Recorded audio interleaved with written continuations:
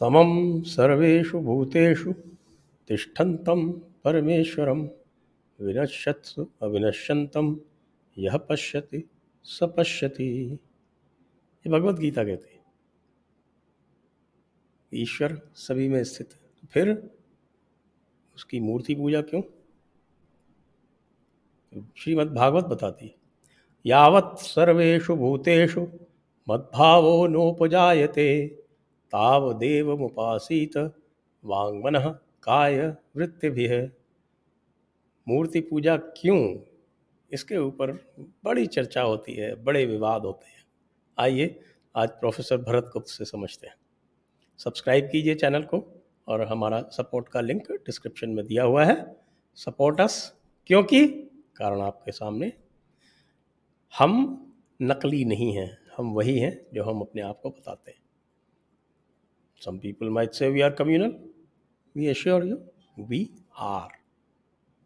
आप कम्युनल का अर्थ समझें। आइए।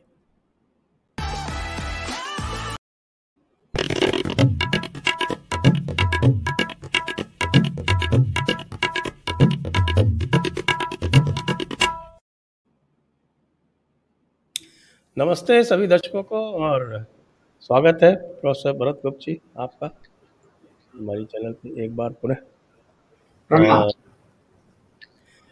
और ये जो आज का विषय है इस पर बहुत समय से बातचीत करने की इच्छा हो रही थी और जैसा कि है इसमें, क्योंकि जब हम बात करते हैं सनातन धर्म की तो सनातन धर्म जब बहुलता की बात करता है और जब समेकता की बात करता है, यूनिवर्सलिज्म की बात करता है, तो लोगों को समस्या क्यों होती है कि यदि वो अपने में एक ये जो भाव है जो कि भक्ति से व्यक्त होता है उसको भी अपने में समेट लेता है।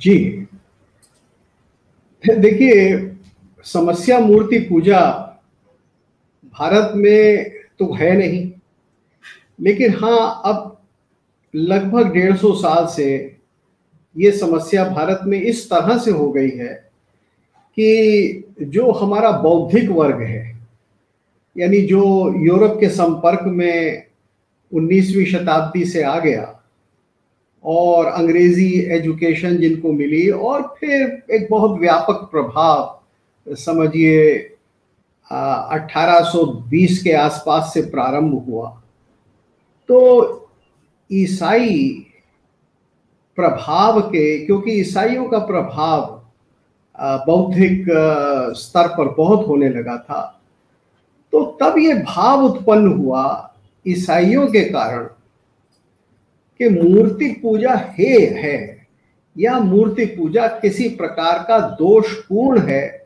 एक क्रिया, या ये भी ईसाई तो यही कहते थे कि भाई ये तो शैतान को मानने वालों का काम है। तो जब भारत में इस प्रकार की धारणाओं का प्रभाव ईसाइयों में हुआ, तो क्योंकि वो एक ऐसा समय था कि जब हम बहुत गहरी तरह से गुलामी की बेड़ियों में घिर चुके थे और एक तरह तरह की हीन भावनाएं हमारे अंदर आ गई थी, तो हम सोचने लगे कि ये मूर्ति पूजा बुरी क्यों है। अब उसी समय में हमारे प्राचीन ग्रंथों के बारे में चर्चा, उसका छापना, उसका पढ़ना, ये सब भी प्रारंभ हो गया था। यानी जो एक परिवर्तन मौखिक संस्कृति से एक प्रिंटेड यानी छपी हुई संस्कृति में आता है, ये प्रारंभ हो गया था।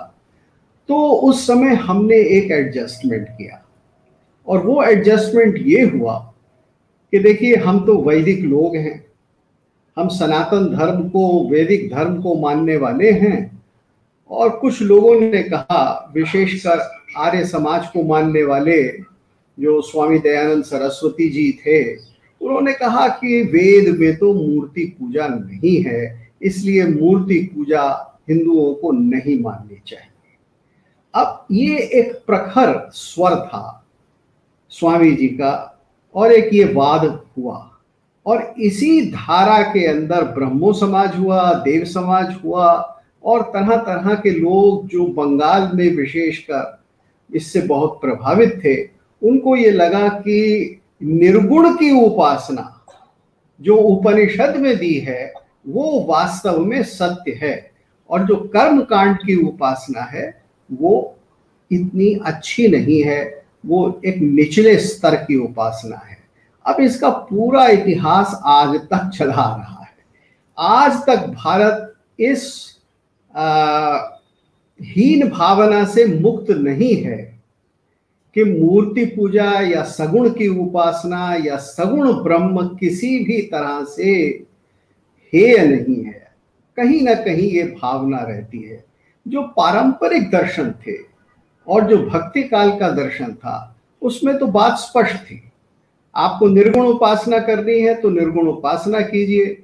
तो राम बहुत से लोगों के लिए निर्गुण है, जैसे गुरु ग्रंथ में राम निर्गुण है, लेकिन अभी आपने थोड़ी देर पहले जो वैष्णव ग्रंथ का श्रेष्ठ शिरोमणि ग्रंथ है श्रीमद् भागवतम, उसका उद्धरण दिया, तो वहां मूर्ति पूजा का अर्थ है कि भगवान साकार है। तो यदि ईश्वर साकार है और हमने माना, और बड़े बड़े मनीषियों ने, हमारे एक नहीं सैकड़ों भक्त कवियों ने ये कहा कि ब्रह्म सगुण भी है निर्गुण भी है, और ये इस प्रकार का विचार चलता रहा अंग्रेजों के आने तक। अब ये अंग्रेजों के आने के बाद ईसाइयों के प्रभाव में जो हीन भावना हमारे अंदर आई है, ये असलियत में हमारी बीमारी एक है, और ये बीमारी भारत में आती है।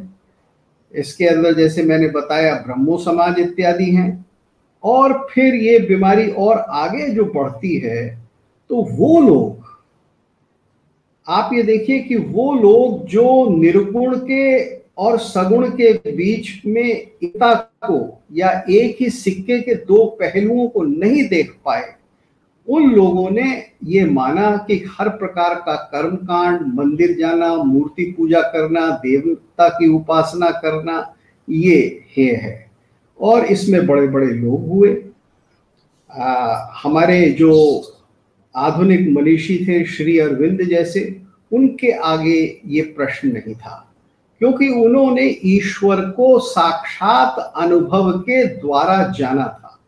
लेकिन जो किताबी बहस में लगे हुए लोग थे, जिनका योग में कोई प्रवेश नहीं था, जिनका कोई साक्षात अनुभव नहीं था, जो केवल ग्रंथों को पढ़कर ही इस बात का निर्णय कर रहे थे कि सगुण अच्छा है या निर्गुण अच्छा है, उनकी धारा इस प्रकार की रही कि वो ईसाइयत के प्रभाव में, पश्चिम के प्रभाव में निर्गुण को श्रेष्ठ मानते रहे।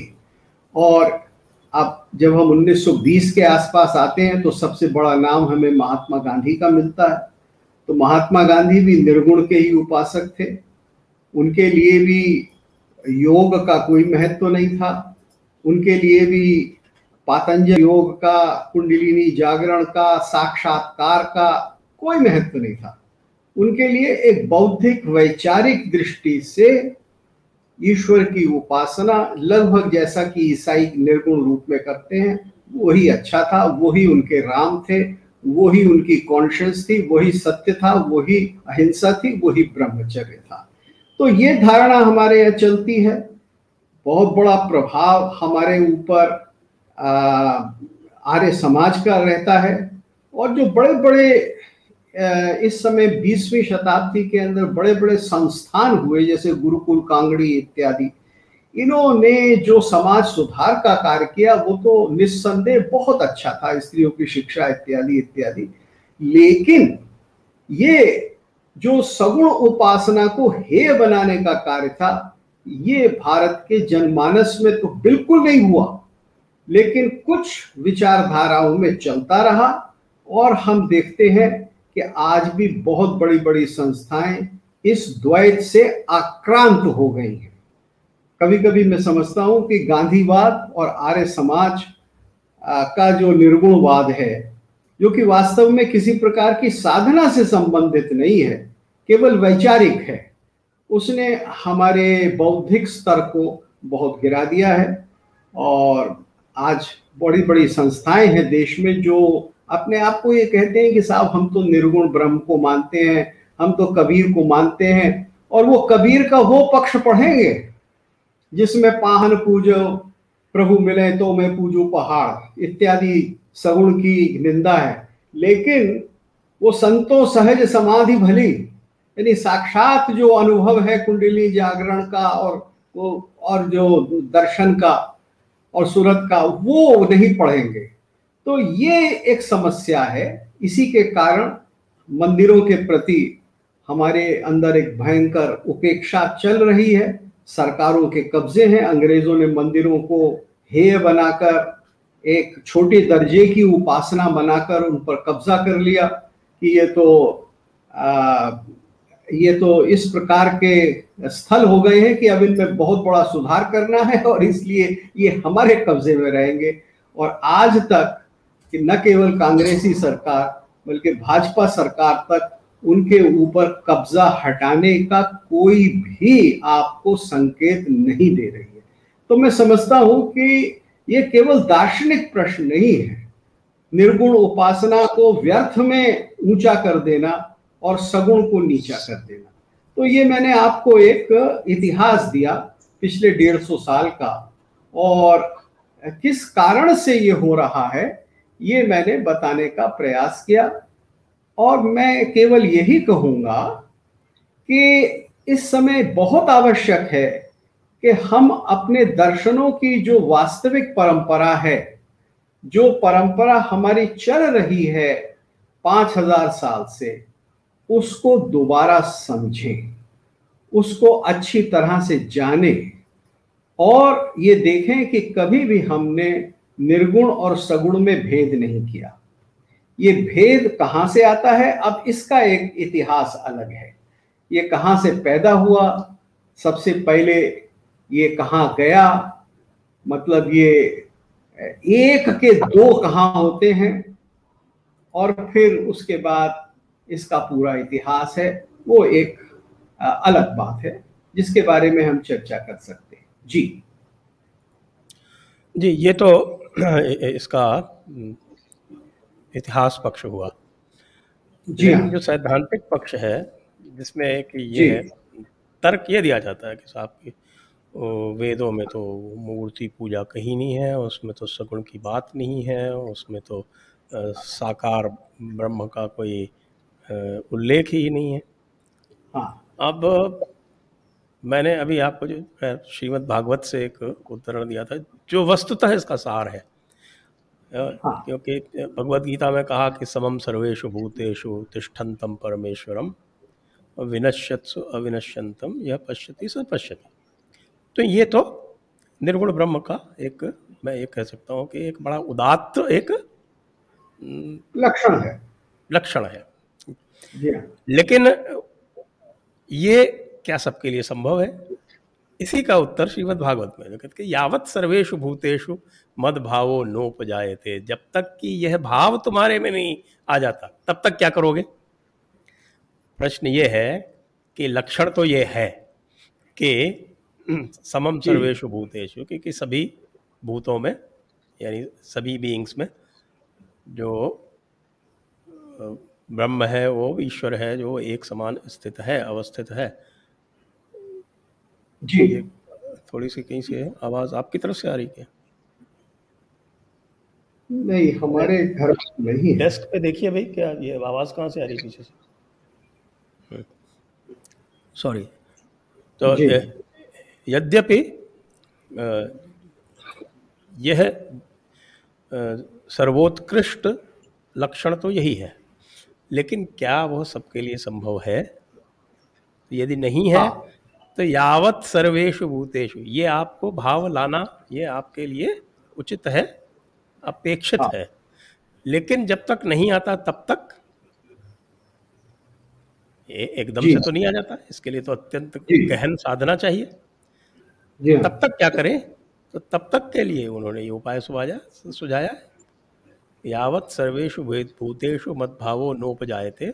इसका अनुवाद कर देता हूँ कि जब तक कि सभी भूतों में मेरा भाव आपके अंदर नहीं स्थित हो जाता है, जब तक वो भाव नहीं आता है, तब तक तावदेव मुपासीत, तब तक तुम उसी प्रकार से मेरी उपासना करो जैसे कि वांग मनः काय वृत्ति भी है, यानी वाक से, मन से और वृत्ति से आप करते रहे हो।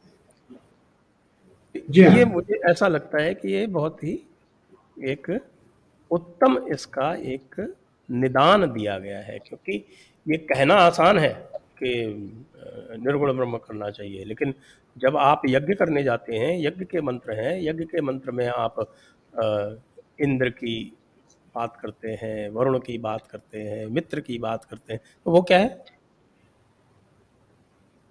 वो सगुण है। देखिए यहाँ यही दीक्षित जी, यहाँ एक समझने की बात यह है कि आर्य समाज की जितने भी प्रचारक हैं वो यही कहेंगे कि वेद के अंदर तो मूर्ति पूजा नहीं है। अब वेद में मूर्ति पूजा है या नहीं है, ये किसी मंत्र में दी है या नहीं है, ये बात तो दूसरी है। लेकिन बड़ा प्राथमिक प्रश्न ये है कि वेद के अंदर जितने भी देवता हैं, इंद्र है, मित्र है, वरुण है, कुषाण हैं, और जितने भी क्या कहते हैं स्त्री देवता इत्यादि सब हैं, तो वो सब सगुण हैं। उनका रूप है, उनका चलना फिरना, क्या उनको अच्छा लगता है, कौन सा भोजन उनको प्रिय है। तो देवताओं का स्वरूप सगुण स्वरूप है। वेद के अंदर ही इस बात का संपूर्ण निराकरण है, इस शंका का कि क्या जो परम तत्व है वो सगुण है अथवा निर्गुण है। क्योंकि वेद में तो ये इतने सारे देवता हैं, और फिर वेद में ये भी स्पष्ट कर दिया कि ये सारे देवता जो हैं वो एकम सत तद विप्रहा वदंति अग्निन मातरिश्वान इत्यादि नाम से ये सब देवता कहे गए हैं। तो ये भी कह दिया गया कि ये सब देवता एक ही सत्य का स्वरूप हैं। तो अब यहां बड़ा स्पष्ट हो जाता है कि सत्य सगुण भी है और निर्गुण भी है। ऐसा नहीं है कि हम सगुण की उपासना इसलिए करते हैं कि वो हमारे करने में आसान है, कि हम उस अवस्था तक अभी पहुंचे नहीं हैं। वो बात भी सच है कि जो निर्गुण है, वो गीता में भी कहा गया है कि इतना आसान नहीं होता निर्गुण के ऊपर ध्यान लगाना। तो और योग मार्ग में भी है, और योग मार्ग में भी कहा गया है कि सबीज समाधि पहले होती है, निर्बीज समाधि बाद में होती है। ये सारे लक्षण हैं, लेकिन तत्वतः ब्रह्म दोनों रूप में निरंतर प्रकट होता है। क्यों? क्योंकि ब्रह्म निर्गुण है और वो कारण है, और फिर ब्रह्म जब सृष्टि बनता है तो वो सृष्टि से अलग नहीं होता, और वो सृष्टि सगुण सृष्टि होते हुए भी वो सगुण ब्रह्म रहता है। और इस बात की व्याख्या तो भक्ति काल में बार बार तरह तरह से की ही गई है। हम और आप इस पर पहले भी चर्चा कर चुके हैं। अगुण अमान अरूप एक रस, राम सगुन भे भगत प्रेम वस। बिल्कुल तो बिल्कुल। तुलसीदास ने बहुत अच्छी तरह से इसको समझाया है कि अगुन ही सगुन ही नहीं कछु भेदा, गावहि मुनि पुराण बुध वेदा, अगुन अरूप भेदा अलख अज जोई, भगत प्रेम बस सगुन सोई। सो होई। तो जिस तरह से पानी को आप गिलास में रखेंगे तो वो गिलास का आकार ले लेता है, अगर उसे कटोरे में रखेंगे तो वो कटोरे का आकार ले लेता है पानी, लेकिन तत्वतः वो पानी ही रहता है। आकार वो एक गुण है, और वो सगुणता का गुण होते हुए भी ऐसा नहीं है कि फिर वो ब्रह्म नहीं रहता। अब ये बात बहुत महत्व की है, क्योंकि इस रहस्य को अगर हम नहीं समझेंगे तो हम उसी चक्र में, बल्कि मैं तो ये कहूंगा कि हम उसी कुचक्र में फंस जाएंगे जिसमें बहुत से अन्य इस विश्व में लोग फंसे हुए हैं। अगर उनका नाम लिया जाए तो ईसाई और मुसलमान मत के लोग, कि जहां ये माना जाता है कि ईश्वर बनाने वाले से सृष्टि अलग है, ईश्वर अपनी सृष्टि से हमेशा दूर रहता है, उन दोनों के बीच में कोई भी एकाकारता को मानना गलत है, इसलिए किसी भी प्रकार से सगुण की पूजा नहीं हो सकती, क्योंकि ईश्वर तो कभी प्रकृति में हमें दिख ही नहीं सकता, इसलिए उसकी मूर्ति, उसकी छवि इत्यादि नहीं बन सकती। तो ये जो भेद सबसे बड़ा आता है, और जो मूर्ति पूजा के विरोध में लोग लगते हैं, वो इसी भेद के कारण लगते हैं, इसी भ्रम के कारण लगते हैं। तो मैं ये स्पष्टता करना चाहूंगा कि केवल निर्गुण तक पहुंचने की कठिनाई के कारण सगुण की उपासना नहीं है। सगुण वास्तव में एक सत्य का उतना ही अंश है जितना निर्गुण। ये बात बिल्कुल बिल्कुल। और इसी को लेके ये अवतारवाद की ये खंडन करते हैं, अवतारवाद का खंडन करते हैं। लेकिन स्वयं ऋग्वेद में छठे अध्याय में ये रूपम रूपम प्रतिरूपो बभूव ये आया हुआ है। जी हाँ, जो कि बृहदारण्यक उपनिषद में भी इसको रिपीट किया गया है, और दूसरे उपनिषद में भी है। कठोपनिषद में आ गया कि एको वशी सर्वभूतांतरात्मा एकम रूपम बहुधा यह वदति, एकम रूपम बहुधा यह करोति। तो जो पहले कहा गया एकम सद विप्रा बहुधा वदंती अग्नि मातरिश्वान माहु इत्यादि, जो ऋग्वेद के जो ऋचा है उसी के अनुसार ये मंत्र, उसी के अनुसार उपनिषद का भी वाक्य है। तो उपनिषद का वाक्य भी ऋचा के ही अनुसार है, ऐसा नहीं है दोनों के बीच में कोई मतभेद है या टकराव है। तो ये बात अब समझने की है भारतीय परंपरा को, और इसलिए मैं समझता हूं कि हमें कुछ और भी जो भारत में विकास हुआ सगुणता के विषय में, ब्रह्म को सगुण मानने के विषय में, वो इसलिए जानना चाहिए कि जो सगुण को मानने वाले हैं केवल भारत में नहीं, सारे संसार में जो सगुण को मानते हैं या सगुण रूप में ईश्वर को मानते हैं, वो कलात्मक होते हैं, वो सहृदय होते हैं, वो रसात्मक होते हैं, वो काव्य की रचना करते हैं, वो बड़े बड़े किसी न किसी प्रकार से ईश्वर के लिए और अपने लिए भवन बनाते हैं, और जो केवल एक प्यूरिटन एटीट्यूड से चलते हैं कि जहां बस कुछ नहीं होगा, कोई प्रतिमा नहीं होगी, जो यही कहते रहेंगे तस्य प्रतिमा नास्ति। अब एक तो यही इसका तस्य प्रतिमा नास्ति को लोग गलत समझते हैं। प्रतिमा का अर्थ मूर्ति नहीं है, तस्य प्रतिमान नास्ति, यानी हम उसका मान, उसका नाप नहीं कर सकते, कोई भी चीज उसको नापने के लिए इंस्ट्रूमेंट नहीं बन सकती, ये इसका अर्थ है तस्य प्रतिमान नास्ति। मां जो है वो संस्कृत में लेकिन इसको दूसरी तरह से लिखते हैं जी, तस्य प्रतिमा नास्ति तो करेंगे तो तस्य प्रतिमान अस्ति ऐसे हो जाएगा, तस्य प्रतिमा न अस्ति ऐसे हो जाएगा। लेकिन इसको दूसरी तरह से भी आता है ये कि न तस्य प्रतिमा अस्ति। हाँ, ये भी है। तो वो तो वही तो जो प्रतिमा का अर्थ है उसको बिल्कुल, उसका जो है वो मैं कहूँगा कि उसको अर्थ को ही भ्रष्ट किया गया। कि प्रतिमा का अर्थ जो है वो ये लिया गया है कि साहब के प्रतिमा का अर्थ जो है वो मूर्ति होता है, या मूर्ति नहीं है, उसको मेजर करने का कोई साधन नहीं है, ये अर्थ है। संस्कृत में प्रतिमा का अर्थ मूर्ति न होकर उसका ये है कि उसके समान कोई नहीं है, उसके बराबर कोई नहीं है। ये तो बिल्कुल सही बात है, उसका कोई मानक नहीं, ब्रह्म का तो कोई प्रतिमान है ही नहीं, है ही नहीं, उसको कोई मेजर नहीं कर सकता, उसको तो नेति नेति कह के ही मानते हैं बस, ये अर्थ है उसका। और एक और इसमें जो बात आती है, वैसे तो मेरे पास काफ़ी ये जो करते हैं उसका मैंने उदाहरण ले रखे हैं।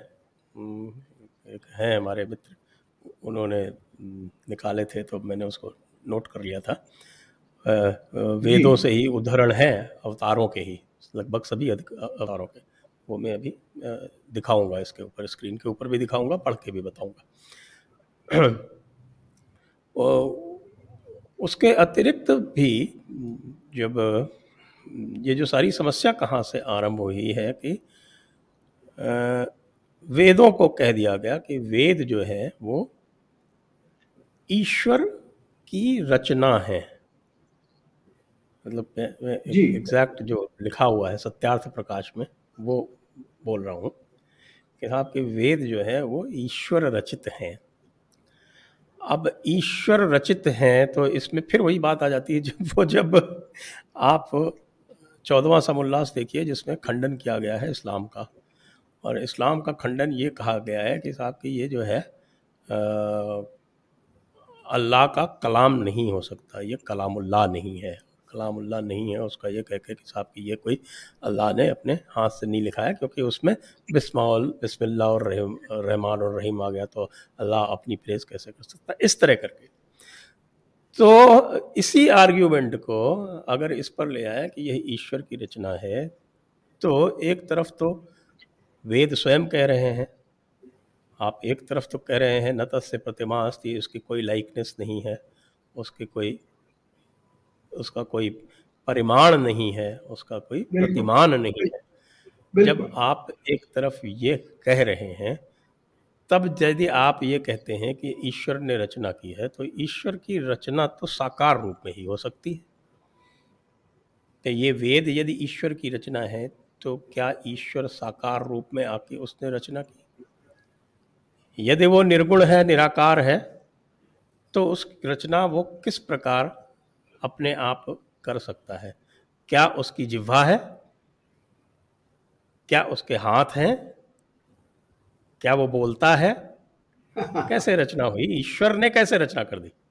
अच्छा, जब फिर इसी का प्रतिकार गीता में है, गीता के दूसरे अध्याय में 46वां श्लोक है, लेकिन आर्य समाज वाले जो है उसको बहुत ही आसानी से जो भी उनके विरुद्ध जाता है उसको कह देते हैं ये प्रक्षिप्त है। ये उनका एक बड़ा स्टैंडर्ड तरीका है। जैसे या तो दूसरा है या वो हमारा प्रश्न ही नहीं है। मैं पढ़ के सुनाता हूँ उसको आपको। श्लोक जो है, श्लोक क्या कहता है? कहता है कि यावा नर्थे उदपाने सर्वतः संप्लुतोदके तावान सर्वेषु वेदेषु ब्राह्मणस्य विजानतः, कि जिस ब्राह्मण ने साक्षात दर्शन कर लिए हैं, ब्रह्म को जिसने जान लिया है, उसको सभी वेदों का उतना ही उपयोग है जितना कि एक बहुत बड़े जलाशय के पास बैठे हुए व्यक्ति को एक छोटे से तालाब में जो पानी है उसका उपयोग है। लेकिन इसको तुरंत आप ये देखेंगे कि कोई भी इस तरह की जो उक्ति होगी उसको तुरंत कह दिया जाएगा प्रक्षिप्त है, कोई प्रमाण नहीं, प्रक्षिप्त नहीं है। क्यों? क्योंकि हमारा जो सिद्धांत है उससे मेल नहीं खाता। ये जो है, ये इसको क्या कहें? मतलब इसको कोई तार्किकता तो नहीं कह सकते। ये कोई तर्क नहीं है। और देखिए, वेदों को परंपरा में ईश्वर की रचना नहीं कहा गया है, वेदों को अपौरुषेय कहा गया है। अब यहां पुरुष से मतलब है सांसारिक पुरुष, यहां पुरुष से मतलब है कि जिसने जन्म ले लिया है, जिसने आकार इत्यादि ले लिया है, वो पुरुष। लेकिन फिर भी जो मंत्र है वो तो किसी ऋषि के मुंह से ही प्रकट हो रहा है, और वहां जो अपौरुषेय की कल्पना है या अपौरुषेय का सत्य है वो यही है कि उसकी जो प्रेरणा है वो अपौरुषेय है।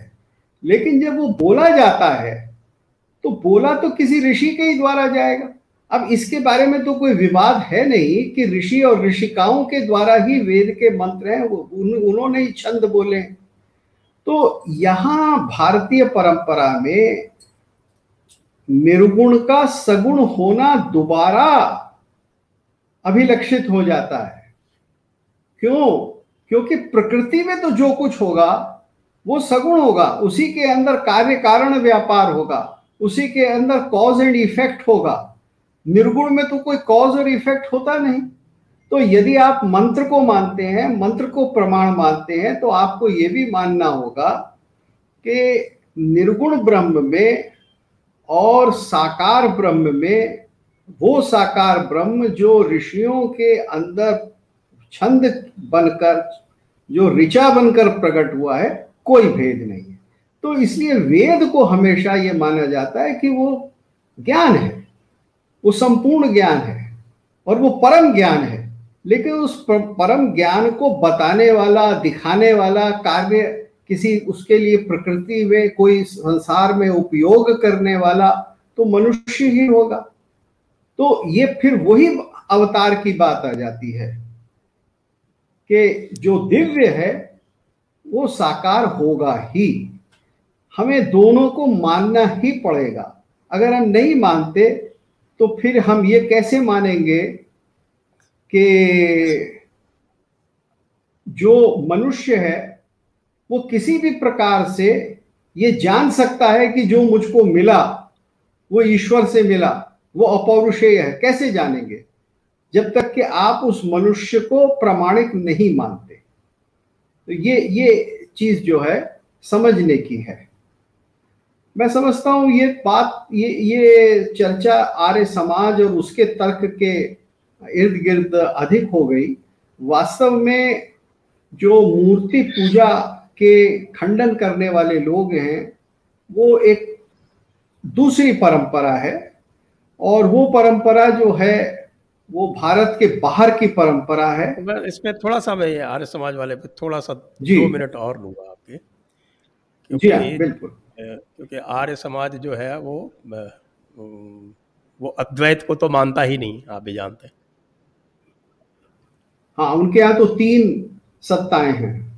तो उनके ब्रह्म यहाँ है, तो जीव है और संसार है, प्रकृति। और उनमें तीनों में जो है वो ब्रह्म और जीव मिल नहीं सकते। इस तरह बिल्कुल की ये बिल्कुल एक आपकी जो अब्राहमी संस्कृति है उसके अनुसार है, और उसमें बिल्कुल। द्वैत के अंश मिलते हैं। कई लोग तो ये कहते हैं द्वैत सिद्धांत में से मूर्ति पूजा निकाल दीजिए तो आर्य समाज बन जाता है। या उसको हम द्वैत परंपरा में से यदि आप मूर्ति पूजा द्वैत सिद्धांत में से निकाल दें तो वो जो एक इस्लामी सिद्धांत है वजहतुल वजूद, वो भी बन जाता है। हाँ, तो जी मैंने हाँ, ये प्रश्न कई लोगों से पूछा है कि भाई ये ऐसा तो नहीं कि ये आर्य समाज का जो ये सिद्धांत है, वेदों के अतिरिक्त सब कुछ वजहतुल वजूद है, उसमें कुरान है, इसमें वेद है। हाँ। तो इसके ऊपर मतलब ये अभी मेरा प्रश्न है, ये मेरा कोई प्रोपोजिशन नहीं है, ये लोगों से प्रश्न है।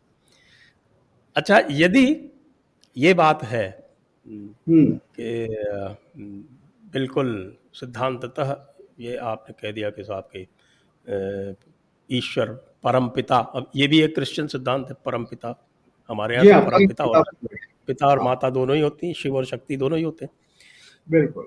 उसको लाके के साहब उसने सारे संसार की रचना की है। तो ये सिद्धांत वो वेदों से निकालते हैं। अगर ऐसा है तो मेरा आपसे प्रश्न है, तो फिर जी नासदीय सूक्त क्या है? नासदीय सूक्त तो पूरी तरह से एक प्रश्न कर रहा है कि है या नहीं है, पहले था बाद में है, किसने बनाया, कैसे बनाया। तो यदि जी। इतनी ही सर्टेनिटी है तो नासदीय सूक्त क्या है? नासदीय सूक्त, जहां तक मैं उसको समझ पाया हूं, वो प्रश्न उठाकर जो उत्तर देता है वो उत्तर किसी एक सत्ता की ओर इंगित करने वाला उत्तर है। जब हम जैसे, जिसको अंग्रेजी में रिटोरिकल क्वेश्चन कहते हैं, क्या आप ये हैं, क्या आप वो हैं, क्या आप फलाने हैं, तो हमने उसका उत्तर पहले ही उसमें रिटोरिकल क्वेश्चन में दे दिया कि आप ये सब नहीं हैं। तो जहां ये इतनी शंकाएं हैं वहां ये है कि ये शंका कि हम वास्तव में नहीं जान सकते, हमारी बुद्धि इतनी नहीं है कि हम इस गुत्थी को सुलझा दें कि किस तरह से सृष्टि की रचना हुई। मेरी दृष्टि में नासदीय सूक्त का तत्व यही है कि किसी ने बनाया नहीं बनाया, अपने आप बना, बनाने वाला कौन था, क्या देवता उसको जानते हैं, इत्यादि इत्यादि इत्यादि जो उस सूक्त में कहा गया है। लेकिन ये सारे के सारे प्रश्न जो उत्तर दे रहे हैं वो यही है कि संसार की सृष्टि का कोई कर्ता है, वो आकस्मिक नहीं है, और एक सत्ता है, और उस सत्ता का ही हम अंग हैं। तो ये जो बृहद ब्रह्म की कल्पना बाद में स्पष्ट रूप से आ जाती है उपनिषद में, जी, आरण्यक में, तो वो नासदीय सूक्त में विराजमान है। ये मेरी दृष्टि है। जी। अर्थात उपनिषद में तो जब हम जाते हैं तो उसमें तो कम से कम मुझे तो अद्वैत सिद्धांत की ही प्रमुखता लगती है। हाँ, और वो तो निस्संदेह अद्वैत है। साक्ष ब्रह्म वाक्य जो है वो तत्वमसि, इससे ज्यादा स्पष्ट क्या होगा। हम तत्वमसि, ब्रह्मास्मि, तत्त्वमसि, हम ब्रह्मास्मि इत्यादि ये महावाक्य जो है, ये तो आधार है। इसी को लेकर ब्रह्म सूत्र इत्यादि की व्याख्या शंकराचार्य जी ने की थी। जी। बस एक और मैं छोटे से में अवतारवाद के बारे में बहुत कुछ कहा जाता है कि साहब ये अवतारवाद जो है वो वेदों के बाहर है। तो मेरे पास कुछ ये आए हुए हैं, मैं एक अभी थोड़ी देर में दिखा दूंगा। तो इसमें मत्स्यावतार, ये शतपथ ब्राह्मण में 1.8.1.1, कूर्मावतार फिर शतपथ ब्राह्मण में 7.5.15, वाराह अवतार तैत्तिरीय संहिता 7.1.5.1, वारावतार अथर्व संहिता 12.146, फिर तैत्तिरीय आगम नृसिंहावतार ऋग्वेद संहिता में ही है 1.154.2, फिर आपके तैत्तिरीय आगम में है इदम विष्णु चक्र में, यह वामनावतार का संकेत है, ये ऋग्वेद में है 1.22.18, फिर वामनो विष्णुरास क्रोधाद विष्णुरागयो विचक्र में, ये सब वामन अवतार का संकेत है। परशुराम ऋग्वेद संहिता 1.1.11, इस मंत्र के ऋषि हैं। फिर कृष्णावतार के कालियो नाम सर्पो नवनाग सहस्र बलः यमुना हृदय सजातो यो नारायण वाहन, ऋग्वेद संहिता। तो यदि नारायण का वाहन कालिया नाग यमुना हृदय है, ऋग्वेद संहिता 7.55.4, तो ये क्या है, किस तरह की बातें ये करते हैं बिना किसी प्रमाण के। इसी तरह और बहुत सारे इसमें आपके जो है ये मेरे पास इसके उल्लेख हैं। तो ये तो हो गई ये बात। अब हम आते हैं जो यहाँ तो हमारा ये बौद्धिक, जिसको कह सकते हैं कि बौद्धिक मतांतर है, लेकिन जहाँ हमको नष्ट करने के ऊपर उतारू है, वहाँ क्या समस्या है इस्लाम में और ईसाइयत में? देखिए, इसका इतिहास अलग है। मेरे ख्याल से 2007 या 8 में स्वामी दयानंद सरस्वती जी ने हिंदू जूइश डायलॉग किया था, जिसमें यहूदियों के जो उस समय सबसे बड़े रैबाई थे दानियल शपर्बर, वो आए थे और 5 दिन तक ये एक प्रकार से शास्त्रार्थ कहिए और एक प्रकार से चर्चा कहिए, ये इंडिया हैबिटेट सेंटर में चली थी। और उसमें स्वामी दयानंद जी ने मुझे भी मौका दिया कि मैं बैठकर शपर्बर जी से प्रश्न इत्यादि कर सकूं। अब वहां एक सीधा प्रश्न 5वें दिन पूछा गया मेरे द्वारा कि आपको मूर्ति पूजकों से इतनी नफरत क्यों है। इतिहास तो हम सब जानते हैं कि कैसे हुआ, और उसका अभी जिक्र भी कर दूंगा मैं कि मोसेस ने आंतनाखेन इजिप्ट में जाकर ये मत ले लिया, इससे पहले ये नहीं था। लेकिन उनका ये कहना था कि मूर्ति पूजकों के चरित्र अच्छे नहीं होते थे, इसलिए यहूदियों के अंदर ये घृणा पैदा हुई। अब देखिए, ये जो चरित्र का प्रश्न होता है, ये हमेशा ऐसा होता है कि मैं किसी के आचरण को, किसी के व्यवहार को, किसी के रहने सहने खाने पीने के तरीके तौर तरीके को न समझूं तो फिर मैं कह दूंगा इसका आचरण खराब है, तो और फिर मैं घृणा करने लगूं और उसको मैं आधार बना लूं और उसी को मैं मूर्ति पूजा और मूर्ति पूजकों के खंडन का और उनको लूटने का एक अधिकार अपने आप पर ले लूं, तो इस पर कोई विश्वास नहीं करेगा। वास्तव में विश्वास तो जब ही होगा जब आप इसका इतिहास देखेंगे।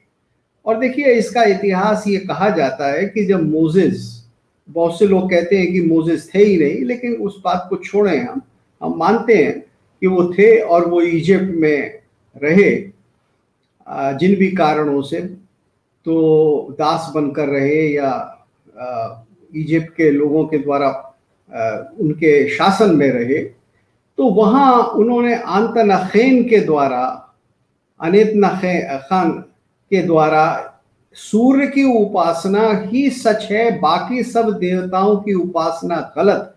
इस मत के आधार पर उन्होंने ये माना अपने यहूदियों के लिए कि यावे की उपासना ही सच है और बाकी सबके लिए गलत है। और फिर वो लौट कर आते हैं और तब से यहूदियों का यही मंत्र जो है वो आगे चलकर ईसाई लेते हैं। ईसाई तो असलियत में यहूदियों में से निकले हैं, क्राइस्ट यहूदी ही थे। और मेरा देवता सही है, दूसरों के देवता गलत है, ये सिद्धांत संसार में व्याप्त होने लगता है। अगर आप इसको ना देखकर बाकी उपासना का इतिहास देखें, सारे विश्व में, अफ्रीका में, एशिया में, जापान में, जगह जगह की जनजातियों में, तो हर जगह मूर्ति की पूजा है, सगुण की पूजा है। मूर्ति को ही दिव्य मानना है, मूर्ति को ही साक्षात भगवान मानना है, चाहे अफ्रीका के जंगल के लोग हो, चाहे ऑस्ट्रेलिया के लोग हो। ये इसका संपूर्ण इतिहास हमें मिलता है। ये द्वेष आता है जो इतिहास मैंने आपको बताया, और आज तक वही मूर्ति भंजन वो केवल इसलिए है कि ये एक बहाना है दूसरों पर अधिकार करने का, अतिक्रमण करने का, उन्हें लूटने का, उनके जितने धन हैं, स्त्रियां हैं, उन सबको छीनने का। तो ये एक अदार्शनिक दृष्टि है पूरी तरह से, और इसका खंडन विश्व को करना चाहिए, विशेषकर हिंदू समाज को करना चाहिए। भारत के अंदर ये दृष्टि कभी नहीं रही। भारत में तो सगुण और निर्गुण दोनों को एक माना। अधिक स्पष्टता से जब हमें इस्लाम के कार्यकलापों को देखते हैं भारत में, तो वो और भी अधिक स्पष्ट हो जाता है। या फिर जो हम कैथोलिक कार्यकलापों को देखते हैं गोवा में, तो वहाँ स्पष्ट हो जाता है। तो इनके जो सिद्धांत पक्ष है उसका क्रियान्वयन किस प्रकार हुआ उनके व्यवहार पक्ष द्वारा, वो बिल्कुल स्पष्ट हो जाता है इन दो उदाहरणों के द्वारा।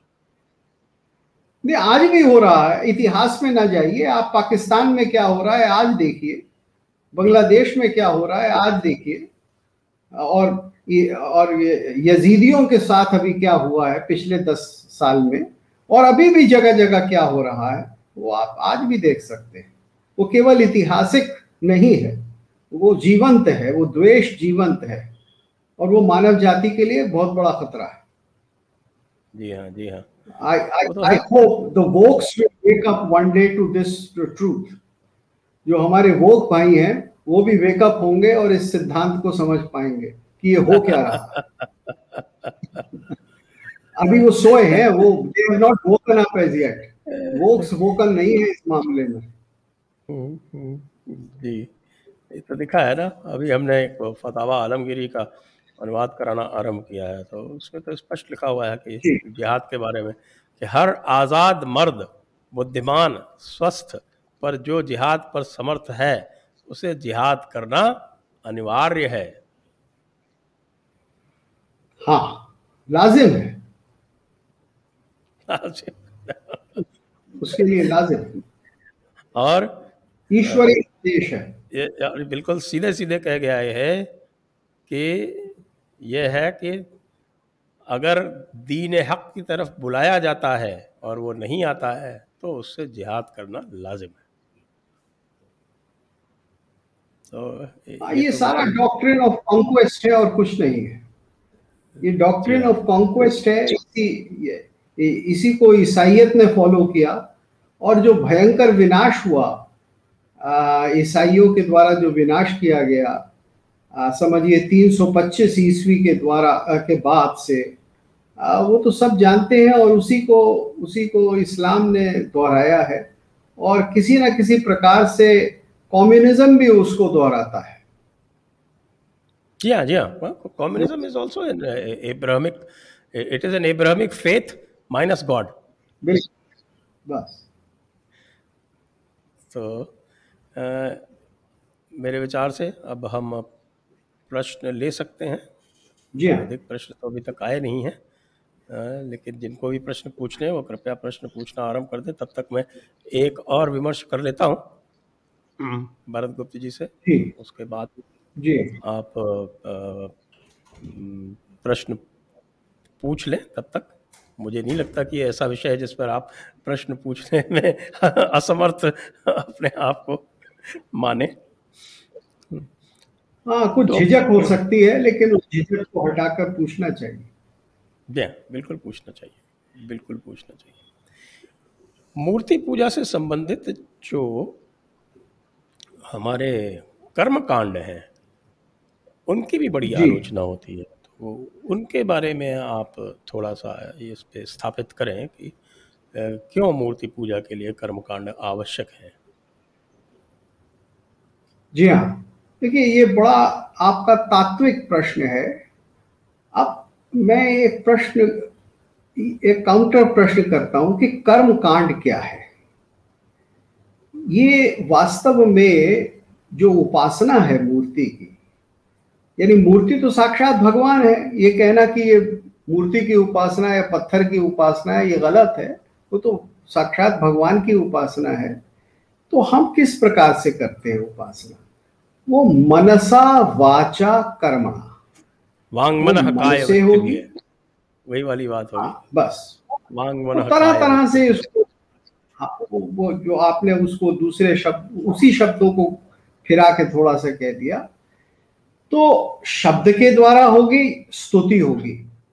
अब जो छंद है, यानी वेद के जितने भी मंत्र हैं, वो और क्या है? वो देवताओं की इंद्रमीणे पुरोहितम से शुरू होकर और क्या है? वो उनकी स्तुति है। और वो सारी स्तुति जो होगी परम तत्व की, वो सगुण के रूप की भी हो सकती है, निर्गुण के रूप की भी हो सकती है। अब ग्रंथ साहब में जो राम, निर्गुण राम है, उनकी भी तो स्तुति हम कर रहे हैं। तो मूर्ति की या देवता की या भगवान की जो स्तुति हम करते हैं, तो हम ये स्तुति करते हैं मन से, शब्द के द्वारा करते हैं। और फिर उस शब्द के उच्चारण के समय जो हमारे मन में भाव होता है, उसको हम जागृत करते हैं।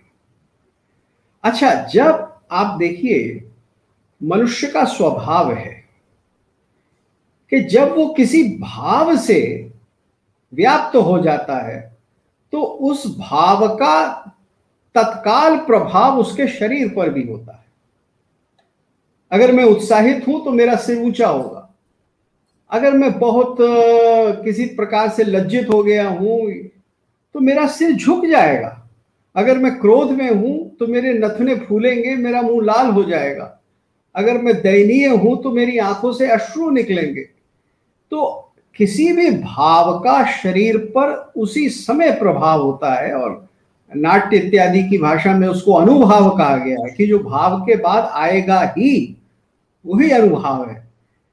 तो जो ये होता है हमारे साथ, हम उसी के आधार पर देवता के की पूजा करते हैं, उसका सत्कार करते हैं।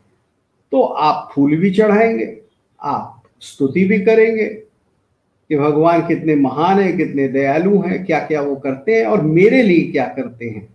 देखिए, जो अवतारवाद की धारणा है, उस धारणा में एक चीज स्पष्ट है कि मैं ही ईश्वर की ओर या मैं ही परम तत्व की ओर नहीं जाता, परम तत्व भी मेरी ओर आता है। बिल्कुल बिल्कुल बिल्कुल बिल्कुल। देखिए ये चीज, अब ये चीज स्वयं में एक सत्य है। आप ये देखिए कि यावे जो है वो कभी नहीं आता। यावे तो केवल ये देखता है कि मेरे आदेश का पालन हुआ या नहीं हुआ। लेकिन और अगर ईसाई ये कहते हैं कि ईश्वर जो है वो प्रेम कर रहा है, तो ये विचार तो अवतारवाद का विचार यूनानियों से लेकर आया है, क्योंकि ईश्वर का बेटा उन्होंने बनाया ना इस ईसा मसीह को। तो वहां भी ईश्वर नीचे आते हैं। अवतारवाद का आधार ही ये है कि अगर भक्त मेरे तक नहीं आ सकता तो मैं भक्त तक जाता हूं। देखिए इसके बारे में तो गीता भी कह चुकी है, यदा यदा ही धर्मस्य कह चुकी है, और इसके बारे में तुलसीदास भी कह चुके हैं कि जब जब होत धर्म की हानि, बाढ़ अधम असुर अभिमानी, तब तब धर प्रभु विविध शरीरा, हरहि कृपा निधि सज्जन पीरा।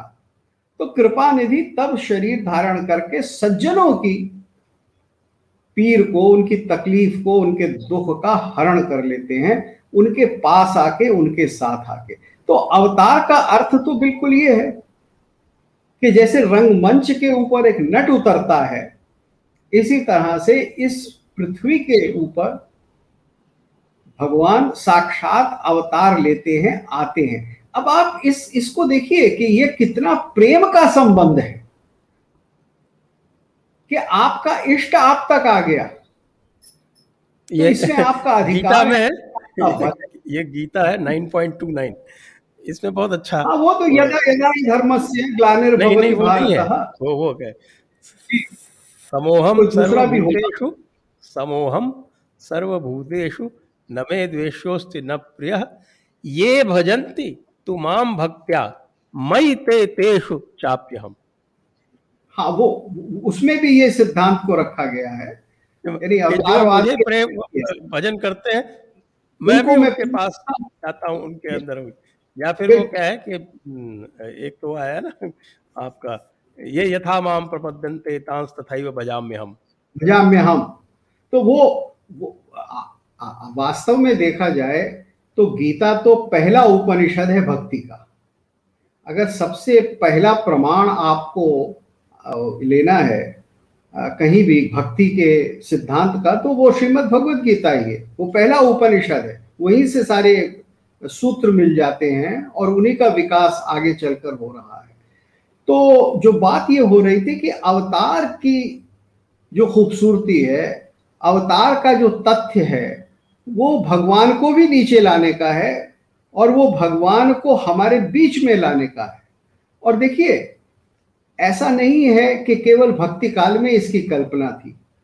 अगर आप आज श्री अरविंद का दर्शन देखें, यानी 20वीं शताब्दी में, तो वहां भी descent of the supernatural है। वहां भी शक्ति का हमारे बीच में आना है। तो ये एक साक्षात अनुभूति है उनकी, जिन्होंने ईश्वर को पाया है, जिन्होंने साक्षात रूप से अनुभव किया है। और भारतवर्ष में जितना भी दर्शन है वो स्वानुभूति के ऊपर आधारित है कि स्वानुभूति जिनको है वही ईश्वर के बारे में अपना अनुभव बता सकते हैं, और वो कैसे ईश्वर से एकाकार हैं वो बता सकते हैं। वो केवल ईश्वर का संदेश नहीं देते। इसमें ये भी बात आई थी कि ये जो लोग कहते हैं ना कि आपके नहीं अवतार नहीं हो सकता या मूर्ति में भगवान नहीं आ सकता, तो उनसे ये पूछने की आवश्यकता निश्चित रूप से है कि भाई ये भगवान की शक्तियों पर ये रोक किसने लगाई? भगवान ने स्वयं लगाई तो तुमको कैसे पता चला? उन्होंने आके तुमको बताई क्या? हाँ, और यदि भगवान ने नहीं लगाई तो किसने लगाई? क्या पादरियों ने लगाई या मौलवियों ने लगाई? किसने ये रोक लगा दी कि नहीं भाई वो मूर्ति में नहीं आ सकता? हाँ, तो फिर सर्वशक्तिमान कहाँ रहा? यदि सर्वशक्तिमान है और मूर्ति में नहीं आ सकता तो सर्वशक्तिमान नहीं है। बिल्कुल। और देखिए, मैं एक दूसरा उदाहरण देता हूँ। इस प्रकार से बहुत सारे प्रश्न उठ जाते हैं इस्लाम के सिद्धांत या थियोलॉजी पर, और ईसाइयत भी, कि इन दोनों मतों के अंदर ईश्वर है और उसके दूसरे छोर पर शैतान है। हाँ, ये तो सब में है। वो तो डुअलिटी अवश्य वहाँ आवश्यक है वो। और शैतान जो है वो परमानेंट है। शैतान का कभी कल्याण नहीं हो सकता। ईश्वर, गॉड द फादर, पात्रोस जो हैं, वो लूसीफर का कल्याण नहीं कर सकते। वो उसको सदा दोजख में ही रखते हैं। वो जो डीपेस्ट सर्कल ऑफ हेल है वही वो रहेगा, और वहीं उसके से वो बाद भी उससे डरते हैं। करता रहेगा। उसका कल्याण नहीं होगा। लेकिन रावण जब ईश्वर के निकट आ गया, या राम ने रावण को का वध कर दिया, छू दिया, स्पर्श हो गया, तो रावण की मुक्ति हो गई। फिर वो भी विष्णु लोक को चला जाता है। फिर वो दुष्ट नहीं रहता। वो उसकी प्रकृति ही नहीं वो रहती जो थी। जिस तरह से आग को पा लेने के बाद, आग में चले जाने के बाद हर चीज आग ही हो जाती है भस्म होकर, इसी तरह से ये सीधा साधा अद्वैत का सिद्धांत है कि फिर हम एक ही हो जाते हैं। तो ये चीज समझने की है। तो इसलिए सर्वशक्तिमान तो है ही नहीं। ईसाइयों के जो फादर हैं वो सर्वशक्तिमान नहीं है। उस थियोलॉजी के अंदर अल्लाह भी सर्वशक्तिमान नहीं है। कैसे हो सकते हैं? अगर शैतान है और शैतान दुनिया को गर्क करता रहता है, तो कैसे हो सकते हैं? शैतान का कल्याण नहीं हुआ। ये एक बड़ा हाँ, जीवंत प्रश्न है जो, थियोलॉजी जो, का। जो, जो शैतान को परिवर्तित नहीं कर सकता वो बाकी किसी का क्या करेगा। सीधा साधा सवाल।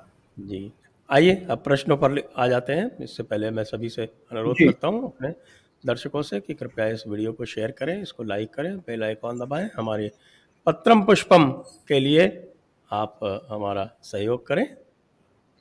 ये हमारा आज का आह्वान है, इसको देखें। हम किसी भी तरह की हम अपॉलॉजी से ग्रसित नहीं है, ये हम आपको बताना चाहते हैं इसके माध्यम से। आइए प्रश्नों पर।